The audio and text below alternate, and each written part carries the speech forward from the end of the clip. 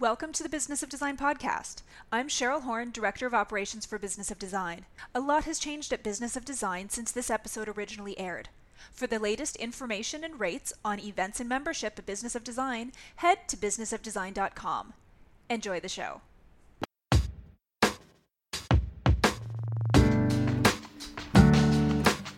Welcome, everyone, to Business of Design podcast.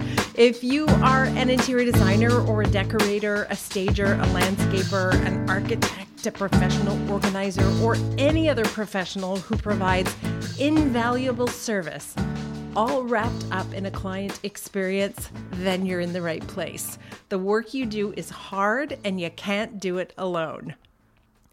For those of you who don't know me, my name is Kimberly Selden, and I have worked for more than 20 years as an interior design professional. That is my full-time job. So I get the daily frustrations that are an inevitable part of the hard and sometimes thankless work we all do. I've also been fortunate to have a successful career in television, hosting 3 of my own series, including HGTV's Design for Living, and I appear regularly as a guest expert on City TV's Cityline. The TV side of my life is super fun and it's easy. They do my makeup, they do my hair. Everybody is awesome to work with. The real life client side that deals with fixed budgets and too short timelines, that side's not so easy. I know how badly you want to make your clients happy. I do too. How much you are hoping that this next project is going to be worthy of publication and praise, and how easy it is to work like a dog and make just about as much money as a dog. In fact, I know this story so intimately, it almost destroyed me. If you flip through home design magazines or watch those TV shows or follow a Pinterest board, then you marvel at all these beautiful spaces. All of these outlets make the work we do look so easy, when in reality, of course, it's anything but easy. Blood, sweat, and negotiation stands between that initial client meeting and the finished photography you're dreaming about. In the meantime, we're managing trades, staff, and clients in a complicated, complex process, and quite honestly, most of us have little or no training to prepare us for the madness of a typical, ordinary job. So Business of Design is my journey, not only to improve my own business, which I have done dramatically, but surprisingly, what I've learned also changed my life in a profound and positive way. I talk openly and candidly about the mistakes I've made, too many to count, by the way, so hopefully you don't have to make the same mistakes I've made. None of us can do our very best work if we don't have a career that sustains us. It needs to sustain us emotionally, spiritually, and physically. And by physically, of course, I mean financially. So on each and every podcast, we'll be sharing the collective wisdom that's inside our community and outside our community. Most episodes will feature an awesome guest, and some, like this one, will be just me talking to you. On this episode, I thought I would share some of the best practices that have helped me transform my business into one that is not only satisfying from a client perspective — I now love my clients, and believe me, that wasn't always the case — but also satisfying from a financial perspective. And I gotta tell you, I love that too. Before we jump right in, a quick word about our sponsor.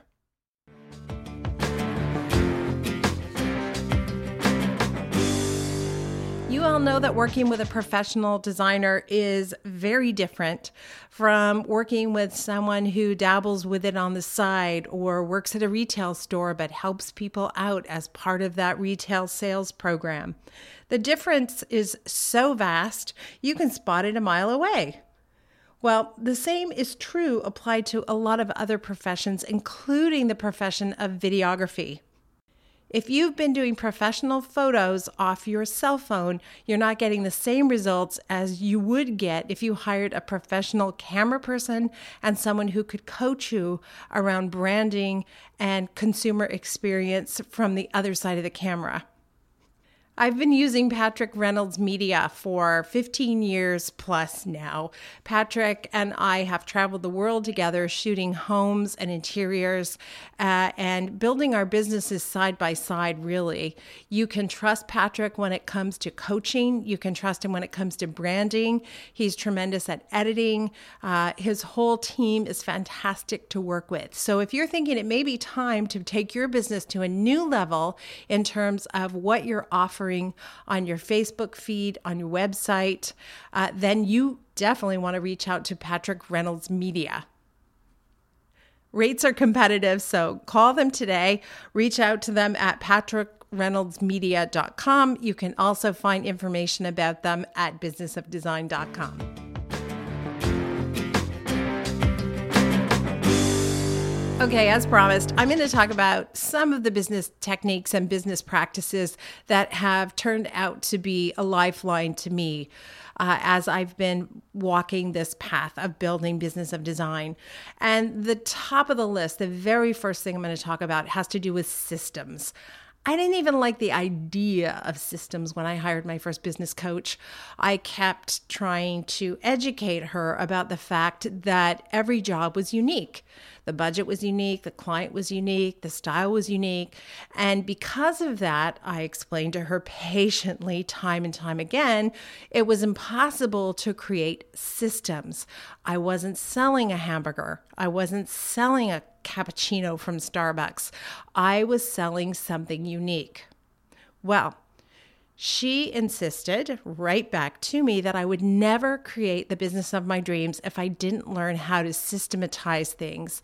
And I fought her on that for a couple of years until finally one day something happened. Every single Tuesday, I meet with my team in what we call a top line meeting. And at top line, we go through every single client project. Now, we talk about what's going on with Mrs. Smith, what happened at Mr. Jones, where are we at with the waterfront project. Whenever we get to the end of a project and we're almost done, we like to produce what we call the client binder.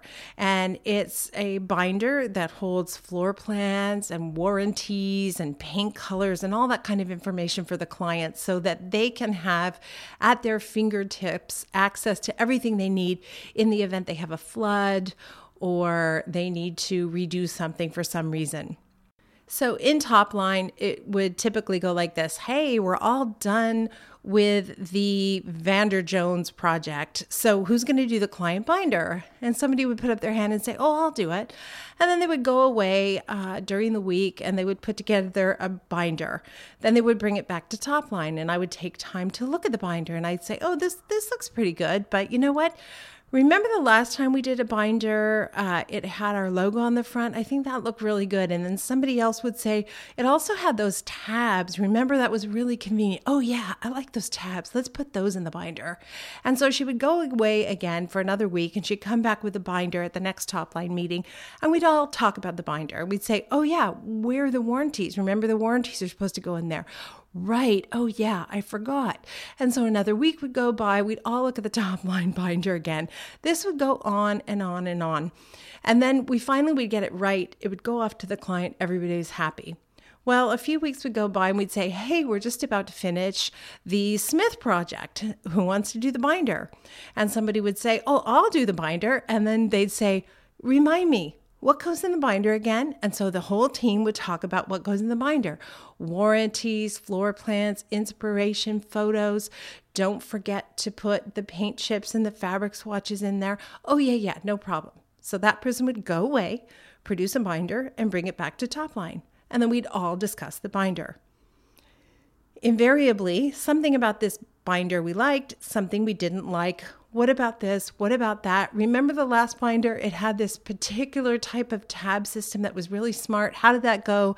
We'd spend a half an hour, 45 minutes discussing this binder. That person would go away, bring it back. We'd do it again. That person would go away, bring it back. We'd do it again. We'd get the binder right, and then it would go off to the client.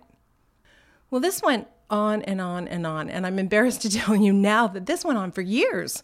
And finally, one day, we get to the end of a project. It was the Hazelton Lanes project. I'll never forget it. And we said, okay, it's time to do the client binder. Who's going to do the client binder? Somebody said, hey, I'll do the client binder.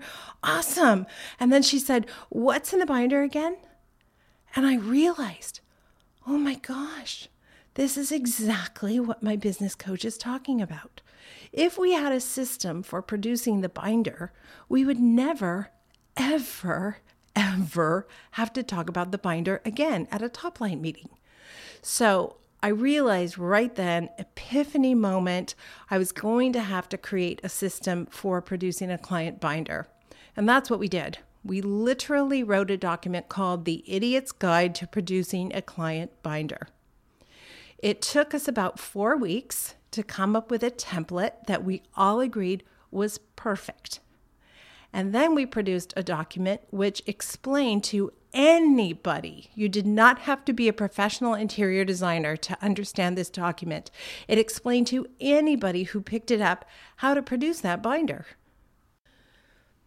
So what happened then was really extraordinary, at least to my way of thinking. We were able to give the Idiot's Guide to Producing a Client Binder to an intern or a junior designer and say to them, listen, we just finished this big project.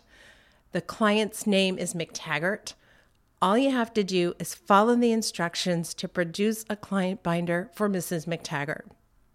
And lo and behold, that person would walk away with that instruction manual and come back to us with a perfect client binder. Think about that for a minute. We used to spend 15, 20 minutes discussing the client binder at just about every top line meeting. And I always had to see the client binder before it went out. Once we got a system in place, I no longer even look at the client binders. I don't need to.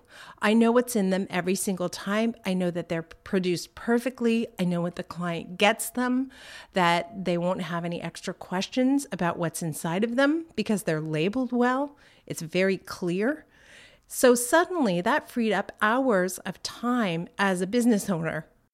And by the way, not just my time, but my staff's time as well, because when we're sitting in that top line meeting, there could be 2 or 4 or 5 of us all together at that meeting. We're all spending time talking about the binder.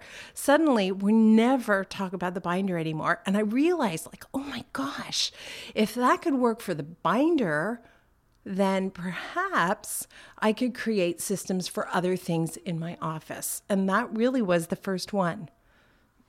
I saw the efficiency of it. I saw the impact it had on my life and my business. And I approached my business in a totally new way after that. I started thinking about what else could I create a system for? Could I create a system for the person who answers the phone? Yeah.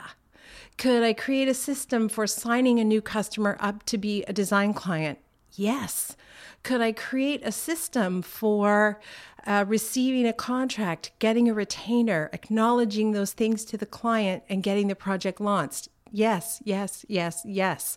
What I found is if I broke my business down into small enough pieces, I actually was able to create systems to run every single part of it. That's a heck of a long way from where I came, which was, I don't want any systems. I don't think I need systems. I'm not a bank. I'm not a Starbucks. I'm just a little decorating shop. I became so crazy with systems and processes, in fact, that my staff one day, as a joke, decided to create a system for ordering coffee for everyone in the office. So typically what would happen, an intern usually would say to us, does anybody want a coffee? I'm going to go for a run. And I would say, oh yeah, I would love it. I would love an extra hot double shot cappuccino with 1% milk. You can't use skim milk. I don't like that. And 2% is too much. So what they have to do is they have to mix the skim milk with the 2% milk. And then it's a 1% milk. Okay, do you have that? Did you write that down? okay? And then I want a little chocolate on top. And don't forget, I like it extra hot.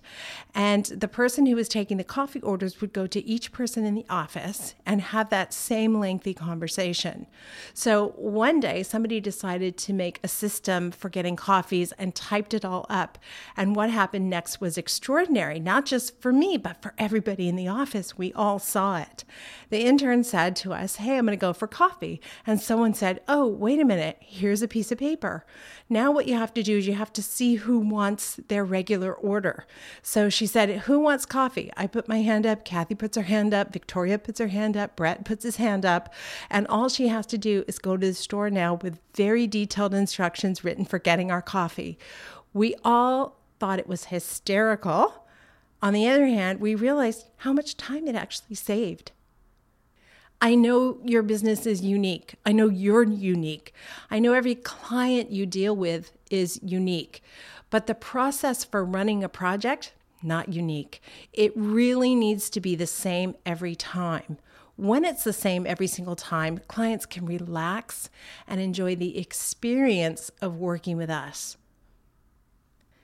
I know some of you are thinking, because you're familiar with my processes and the 15-step project management strategy that I teach all the time, you're thinking, oh, it's easy for you. You have those 15 steps. But don't forget, I didn't have those 15 steps when I started down this path. I had no steps. Today, I have 15 steps, and I have systems within the systems within the systems, and those are all available for you at Business of Design. If you're at the place where I was about 15 years ago, where I was so overwhelmed and things were so out of control, I didn't know where to start. The best advice I can give you is start with whatever is most painful. For me, what was most painful was everything around money. Getting paid, billing the clients, invoicing the clients, all that stuff was a quagmire. It was a nightmare, and it's what I needed to tackle first. So that's the area I went after first. Today, it's so different, of course. I've got all these systems, and there are, by the way, more than 100 courses on Business of Design. We may be up to 150 courses by now. All of those represent systems that you can use immediately in your business. If you're new, I strongly recommend you start at the beginning. Start by taking the courses that are the steps. Step 1, step 2, step 3. Do them in the proper order. Take time as you listen to those courses to implement the ideas in those steps before you go on to the next one. It really, really will change your life, I promise. And speaking of step 1, that brings me to the second item in my best business practice, and that has to do with pre-qualifying or screening potential clients. If you're like me, when I started out, I just wanted any client. And the fact of the matter is, when we do that, when we chase the buck, as they say, when we accept any client that comes to us, what happens is we find ourselves pigeonholed pretty quickly. You accept that client who really doesn't have a budget that's realistic, or you accept the client who wants to do a little work with you, but do DIY part of it herself.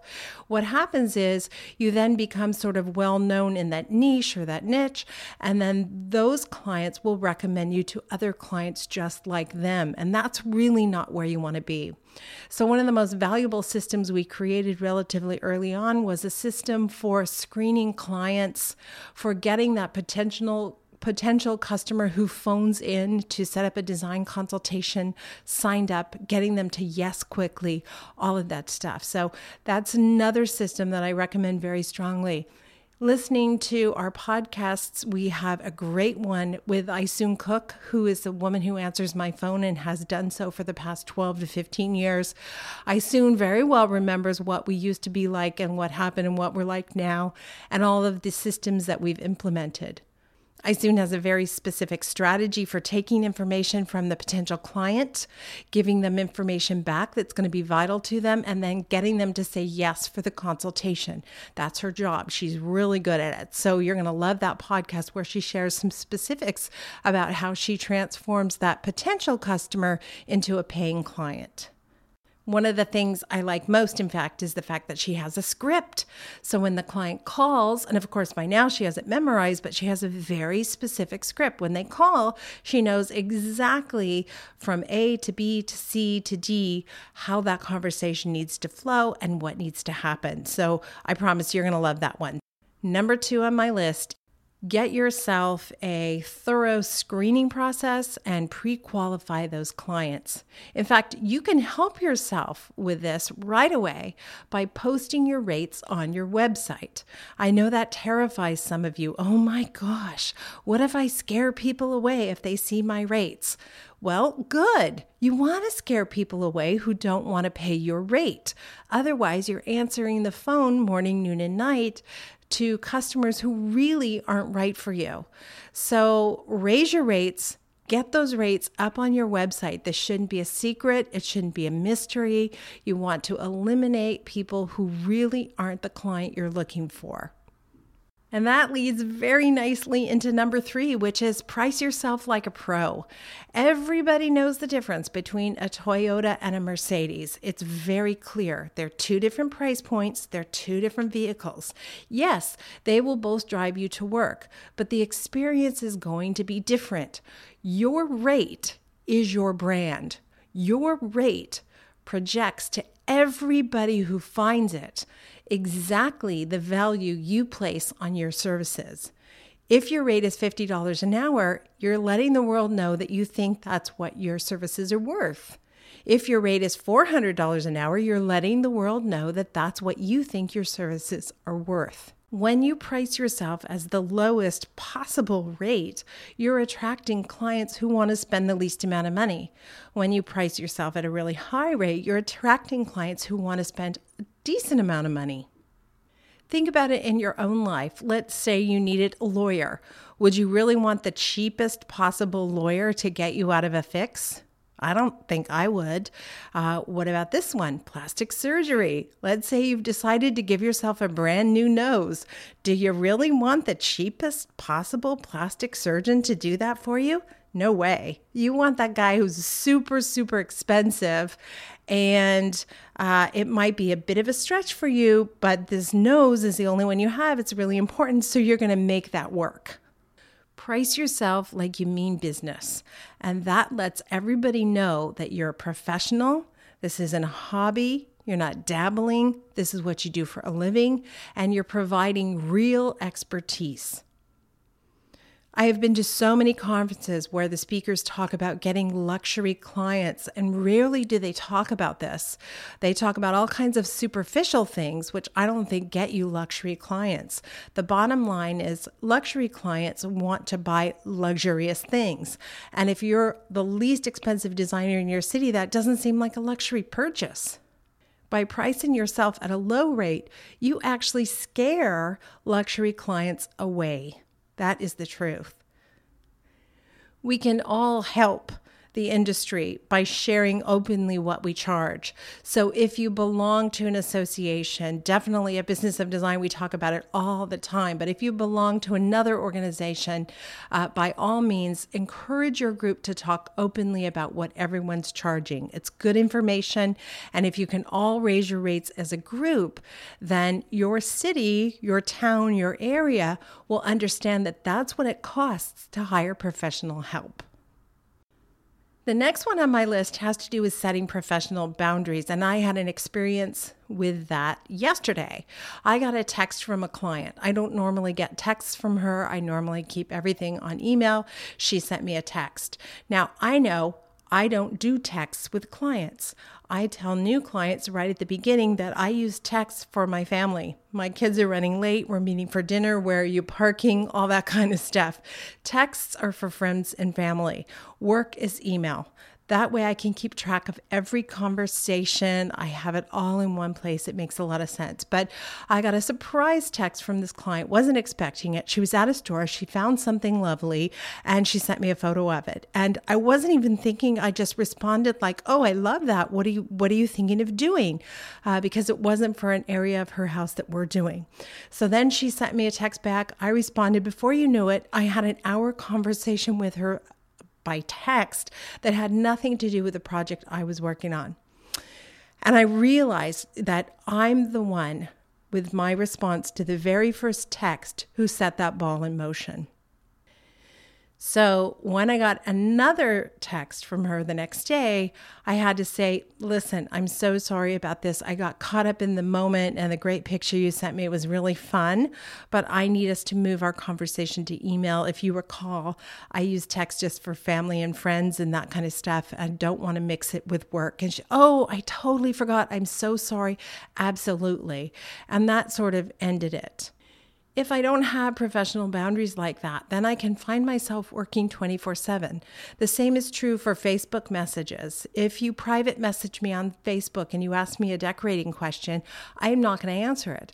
If you private message me on Facebook and you ask me a Business of Design related question, I'm going to ask you to post it at Business of Design.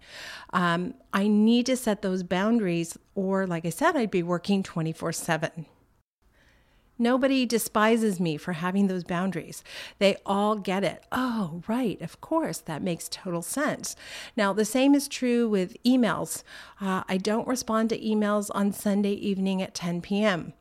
All of my emails get responded to Monday to Friday, 9 to 5 p.m. Now, if I choose to work on a Saturday, because I do that sometimes, I might take Tuesday and Wednesday off and decide I'm going to work Saturday instead. I will prep emails, but I won't hit send until Monday morning. If I do send emails over the weekend, I may be giving the client the impression I don't have professional hours. I don't keep professional hours. And I know some of you are saying, but hey, I've got little kids and I work from home. They understand. They might understand because clients are often lovely people, but you still want to give the impression that you're running a business. That's very important because the minute you take someone's money, they have to trust that you're running a professional business that's really buttoned down. And of course, we can't talk about setting boundaries if we don't talk about the word no. One of our biggest challenges, I think, as a community is the fact that we're people pleasers. Right now, if I said to you put your hand up if you're a people pleaser, the vast majority of people listening would put their hands up. I don't know why that's true, but that seems to be true whenever I speak to a big audience, that if I say who's a people pleaser, majority of the hands go flying up into the air. While that makes us lovely people in many ways, it does make it problematic for us to set boundaries and certainly to say no, even when no is warranted. Let me give you an example of how I should have said no but didn't and what transpired. So I remember maybe 10 years ago dealing with lovely clients. It was September. We were talking about a kind of a big decorating job that we were doing. And the client said to me, I want everything ready for Christmas. And here we were, late September, nothing had been ordered.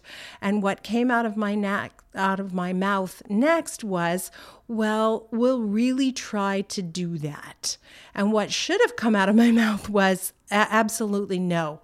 There's absolutely no way we can have this project completed by December 25th. And here's why. So instead, what I said was, well, we're really going to try to make that happen. And then, of course, you know the story. I disappointed the client. We weren't able to get it done. It wasn't all my fault because, of course, the client didn't make the decisions, et cetera, et cetera. But all of that finger pointing didn't buy me any sympathy from the client. All the client remembered was that I promised to have everything done by Christmas, and I ruined her Christmas with her family because it wasn't done. I can't count how many times I did something like that to myself over the years until I finally realized, you know what, if I would just say no right at the beginning, very firmly, straight up front, I would end their hope and expectation that that thing could happen. And they might be disappointed initially, but when in fact the project finished in January, they would know that I delivered on my word. And remember, part of my philosophy with Business of Design is being able to deliver on time and on budget. So it's very important not to set up unrealistic expectations. Learning to say no has been one of the most powerful things I've ever done for myself. Some other places that no comes in really handy. You're dealing with a potential client and you tell them that, let's say your hourly rate is $175 an hour. And that potential client says, oh, wow, I'd really love to work with you, but I spoke with Susie Smith down the street and she's only $75 an hour. Would you be willing to lower your rate to get this project? And the answer that needs to come out of your mouth right then and there is absolutely not. I know the value and the expertise I bring to the table. I know what's at stake. I know how complicated, how complex these jobs are. I assume responsibility and liability for every single person that steps into your home. Our rates are consistent with the value we provide. And if Susie wants to charge $75 an hour, I guess Susie knows what Susie's worth. And then be quiet, right? Don't say another word. No, no, no. Another place that was extremely difficult for me to learn to say no at was around design fees. So let's say the end of the month came, I sent Mr. Smith his design fees and they came to $6,000. And you know how this goes. Mr. Smith goes, oh my God, $6,000. How did we possibly spend $6,000?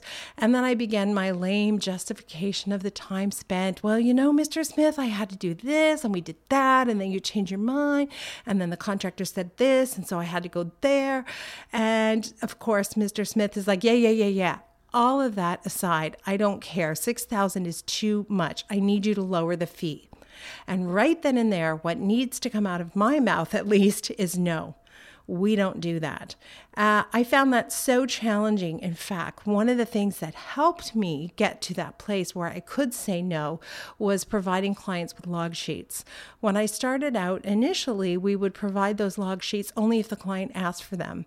Today, instead, we send log sheets each and every month. Now, when a client says, $6,000, are you kidding me? How did you get there? We have a standardized, systematized response. Have a look at the log sheets. If you see any task that is inefficient or ineffective or unnecessary, we will remove the hours associated with that task. Otherwise, fees are due immediately. End of story. We don't negotiate our fees anymore. What I didn't realize then is every single time I gave in and I said, you know what? Okay, fine. You know what? I'll take $1,000 off, Mr. Smith, because you're so unhappy and I want you to be happy and money's not that important to me, blah, blah, blah. I'll take $1,000 off. What that did is it created a scenario where every single month, Mr. Smith was going to complain about fees because he knew I would take some money off. And every single month, I would get angrier and angrier. And to compound the problem, in advance of sending design fees, some months I would just take some time off, hoping that Mr. Smith would accept the hours as they were. But guess what? Even when I reduced the hours before I sent them to Mr. Smith, he still complained. So really, I had to take ownership of this problem and recognize that by negotiating with the clients, I was setting this ball in motion. So the answer is no. We do not negotiate our fees. We stand by the work we perform. It's complicated. There's liability and responsibility involved with it. And we have big overhead, just like everyone else. I have association fees. I have insurance fees. We have workmen's compensation fees that we pay. We have to pay for computers. We put gas in our car. There's all kinds of expenses that come with running a business. Clients know that. They understand it and they appreciate it. Learn to say no when it comes to negotiating fees. Here's something you can say yes to. You can say yes to analyzing and evaluating every aspect of your business. That's number 6. When I'm so busy working, and just churning out the work and not taking time to slow down and examine whether or not things are going well or going bad, I'm doing myself a great disservice. So here's a couple of simple examples. Let's say you did some advertising. You did some advertising on a blog and you spent $1,000. And that seems small or large depending on where you're sitting right now. I understand that. But you spent $1,000 on some advertising for this blog and they call back and they they say, hey, Joanne, we love that you sponsored the blog. We had 500,000 visitors to our blog. We're sure you got great traffic from it because we heard from someone that she called you, and we're wanting to know if you want to advertise with us again next month. And you have been so busy, flat out working. You have no idea if anybody called from that blog or not. So you think for a second and you think, well, she said they had 500,000 visitors. That sounds like a heck of a lot of visitors to me. And that person she says phoned, well, I don't know, maybe they phoned. That kind of sounds familiar. I'm not sure. You know what? Okay, let's do one more month. The fact of the matter is you have no idea if anybody phoned you from that blog or if that ad was effective in any way at all, unless you are doing some analytics. And so for us, part of that would be when we're answering the phone, we're finding out, how did you hear about us? And specifically, if we're spending money on advertising, did you happen to see our ad at such and such a blog? And if nobody says, yes, I did, as a matter of fact, that's right, I forgot, that's where I saw you, then we know for sure that advertising was not effective for us. So when that person calls, we can say, you know what, we really tracked it and we were not able to see the results. So I'm sorry, we're not going to be able to go forward. I did the first scenario so often, I can't tell you. I'll give you another example. We did for many years a home show, one of these home house tour things in Toronto. It was a junior league. So they would get this big house and they would get a different designer to do every room in the house. And we would spend thousands of dollars because, of course, you're competing with other designers, even though you're not. You are, you know you are, and you want your room to be awesome. So we'd spend all this money. It would be an incredible strain on our staff, and we would call in every favor from all of our trades. So we spent a lot of capital, social capital, on this event for sure. And then it would be over and we go, oh my God, that was so fun. Did you see what so-and-so did in the kitchen? It was incredible. Did you see what so-and-so did in the master bedroom? Wasn't that horrific? Ha, ha, ha. Isn't it grand? And then 4 years would roll around and the junior league would call us back and say, do you want to do it again? And we go, oh my gosh, really? It's 4 years already? Okay, well, I guess we must have gotten business from it, right? I mean, because it cost us a fortune. And by the way, you don't even know that it costs you a fortune if you're not doing the analytics you need to do. Did you ever take time to cost out how much it costs you to make an appearance at a home show or to produce a room in one of these show houses? So the fact of the matter is, once I got really serious about running my business, I was able to track all those analytics. So we were finally up and running. I had done about 3 show houses. We decided to do another one, but now I'm in a business of design groove and we're tracking everything. And we find out afterwards that it costs us over $100,000 to participate. I had no idea. I had absolutely no idea what it cost me as a business owner to be there, $100,000. Because it was hidden. It was hidden in all the other expenses that went through my company, and we were so busy, et cetera, et cetera. So over $100,000 to do this. And we got no clients from it, not a single client. So 4 years go by again, and we have this information for last year, and we really had to talk about it. Do we want to spend that kind of money? What if we don't get another client? And one of the things we decided to do was try to force getting new clients out of the show house. We enjoyed doing it. We thought it was fun. We had the money to do it. So we decided we're going to do it one more time. And I'll tell you what we did. Every one of these show houses seems to have a gala evening. And what we did at our gala evening was we hired this very handsome young guy to walk around in a bathing suit. He was our pool boy.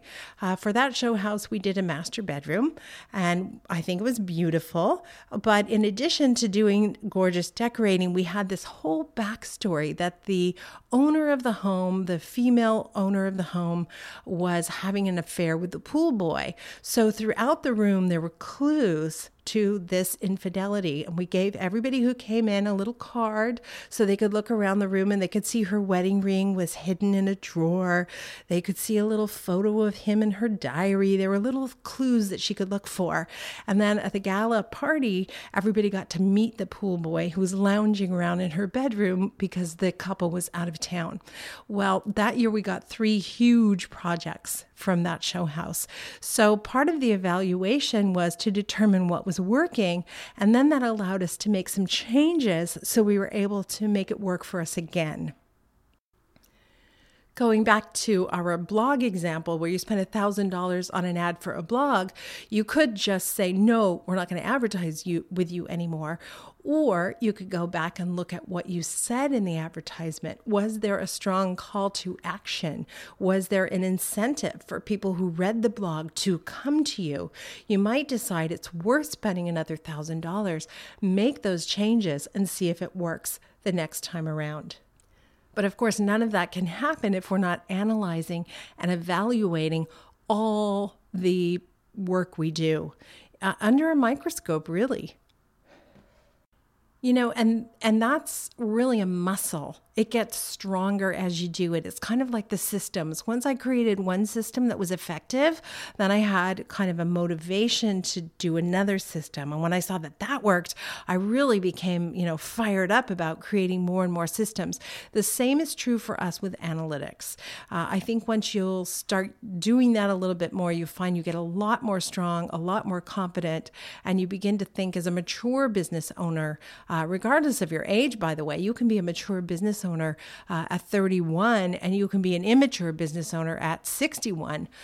It really isn't an age thing so much as taking ownership of your business and committing to having it thrive and support you.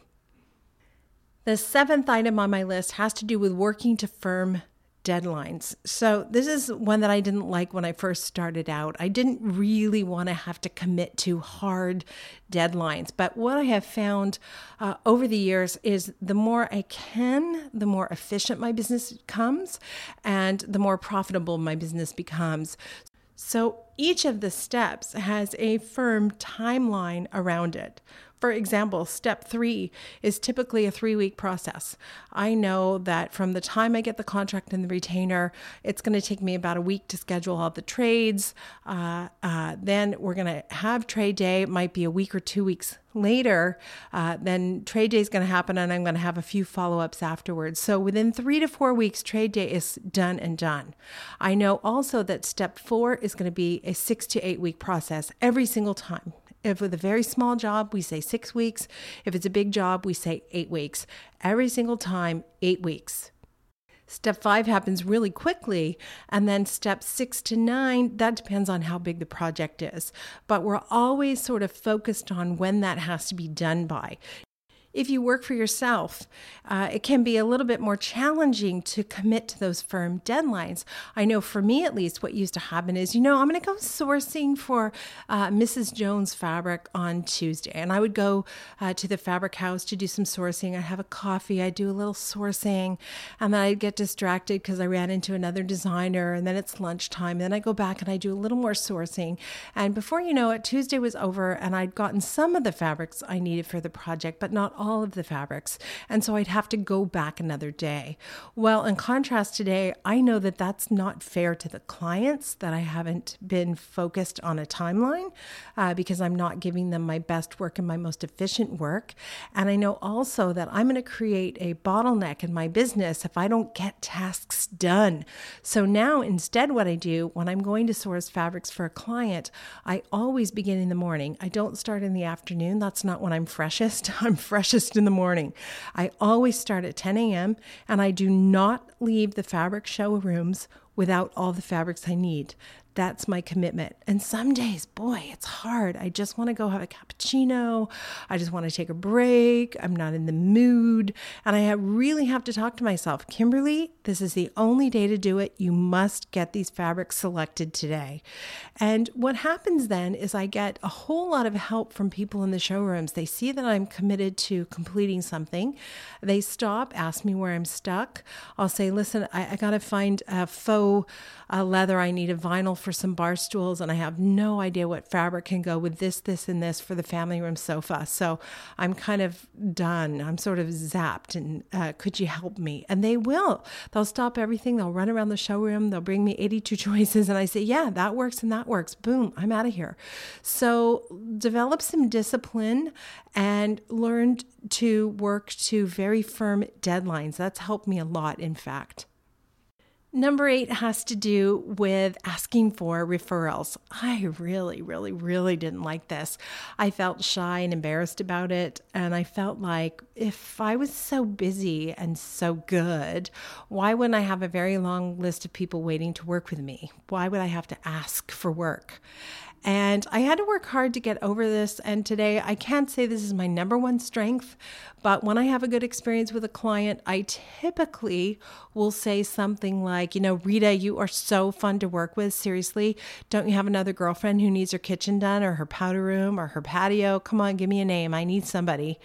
And if I'm shocked how often they'll say, you know what, my best friend is going to do a renovation and she's, in cottage country. Do you think you'd be willing to talk to her? Oh my gosh, yeah, absolutely. That would be great. I just have to ask. And for some reason, the asking part is really hard for me. Now, we've tried to put form letters in the client binder asking for referrals. That has not been as effective for us as when I just straight up ask them for another customer. So that's another indication that you are really working a professional business and you are committed to staying busy and you're constantly thinking about filling that client pipeline. Number 9 is dear to my heart, and that has to do with having impeccable integrity. One of the things our business is kind of known for, and this is not a good thing, is being a little hinky when it comes to fees. Clients can't quite figure out where the markups are. They don't know who's making what. They're afraid that everybody's getting a kickback, and that means that they're paying the most ridiculous high price possible. Everybody's worried about clients price checking them. And I realized a long time ago, I can't sleep at night if I don't know for sure I'm running a business that is 100% clean in the event the client asks to see something. So I'll give you a couple of examples because this has come up a lot recently on some Facebook pages, which I love being a part of. And invariably somebody will say, oh my God, can you believe it? The client wants to see an original invoice for the shipping costs. Oh my God, what am I going to do? It's ridiculous. It's none of their business. And then people will pipe in and say, that's ridiculous. When you go to Walmart, you don't ask to see the original price of the cost of the item. Tell them no. What a jerk. All kinds of nonsense like this. And I think, you know what? The fact is clients do ask to see that stuff. They've asked me to see that stuff. They've asked you to see that stuff. Why don't I make it so it's okay if they ask to see that stuff? Because the fact of the matter is there's absolutely nothing you can say at that point other than okay that will not make you sound like you're hiding something. By all means, you can use the example and you can say, if Walmart sells a toy, they don't show you the original price of the toy.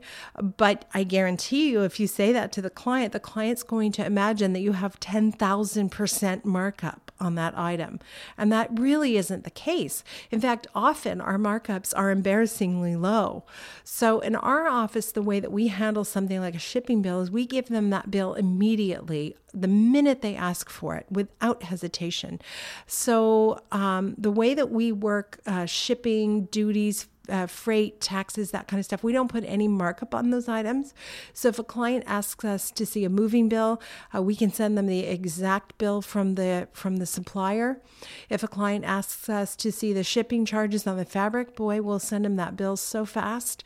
And if a client asks to see another bill, let's say we bought a piece of furniture from a retail store, we're happy to send them the original invoice because our contract is very clear how we make money on selling that product.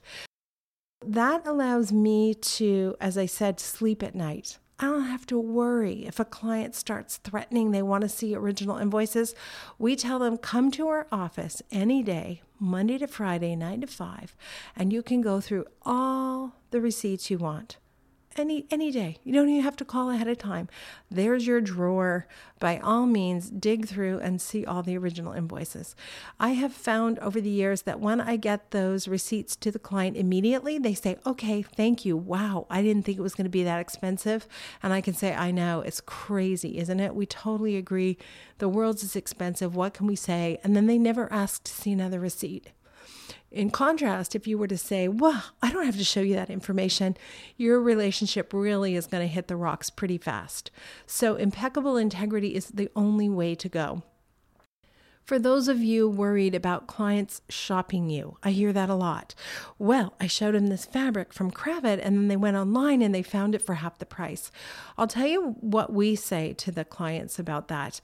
That's fine. If you want to order the fabric, if you want to accept 100% responsibility for the timing of the fabric, for the fabric's physical state, then that's fine. You go ahead and order that fabric. We won't have anything to do with it. And I tell them often when you see it at a discounted price, it means there's something wrong with it. The color is wrong. There's a slip throughout the fabric that's going to show up as a flaw. And in the event they decide to order something from somebody who, let's say it's somebody like Direct Buy. A lot of people talk about that. Oh, my client wants to go to Direct Buy. By all means, you can order anything you want from Direct Buy. I won't have anything to do with them. And here's what I've learned from lots of different people. If you order a refrigerator from Best Buy or Direct Buy rather, and something goes wrong, good luck getting it fixed. You will own a refrigerator that doesn't work and nobody will want to touch it because there's nobody to stand behind it. So yeah, you might pay a little bit more money by going through me, by using reputable suppliers and manufacturers, but you're also going to have a company to go back to in the event that something is wrong. And by the way, things go wrong every single day. On every single job, there's multiple deficiencies. So you really are playing Russian roulette if you decide that you're going to go to one of these jobbers on your own. Don't worry about clients shopping you. Let them shop you till their heart's content. And again, if you're able to show them the original invoice, they know that you're paying a fair price for that item. And I have never once had the experience where the client didn't say, okay, you know what? This is complicated. You just do it. You're right. You will just take care of it. Number 10 is just kind of a fun last thought, and that is get a hobby. Get a hobby so you know this isn't one. And being a practicing interior design professional in any capacity is not a hobby. It's a dangerous hobby. You really want to be fully committed, protect yourself in every way, because the fact of the matter is you have tremendous liability and responsibility. Even if you do not accept money from trades, if you are on a job site and trades are there, you could be named in a lawsuit in the event something goes wrong. It's not fair, but it's the truth. So understand that this is not a job for people who want to dabble around in some fun little decorating. It's really not.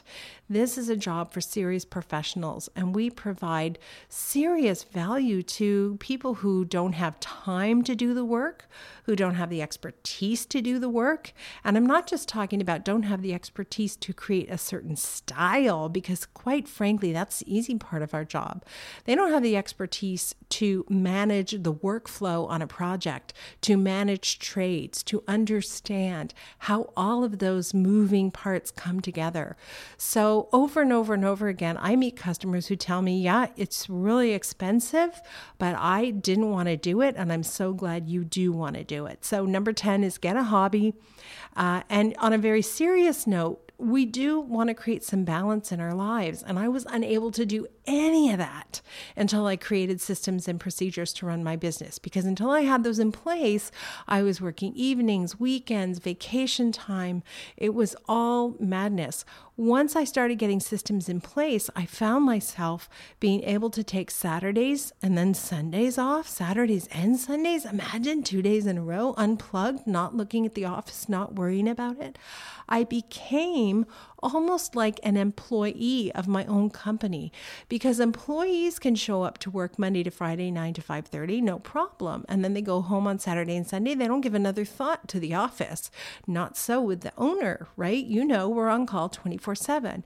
And I realized once I got all of these systems in place, I had the freedom of an employee, but the profit of an owner. I mean, that's a fabulous place to be, right?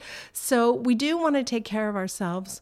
We do want a business that fuels our life, not a life to fuel our business. That's what I used to have. I thought the purpose of my life was to work, and build a business.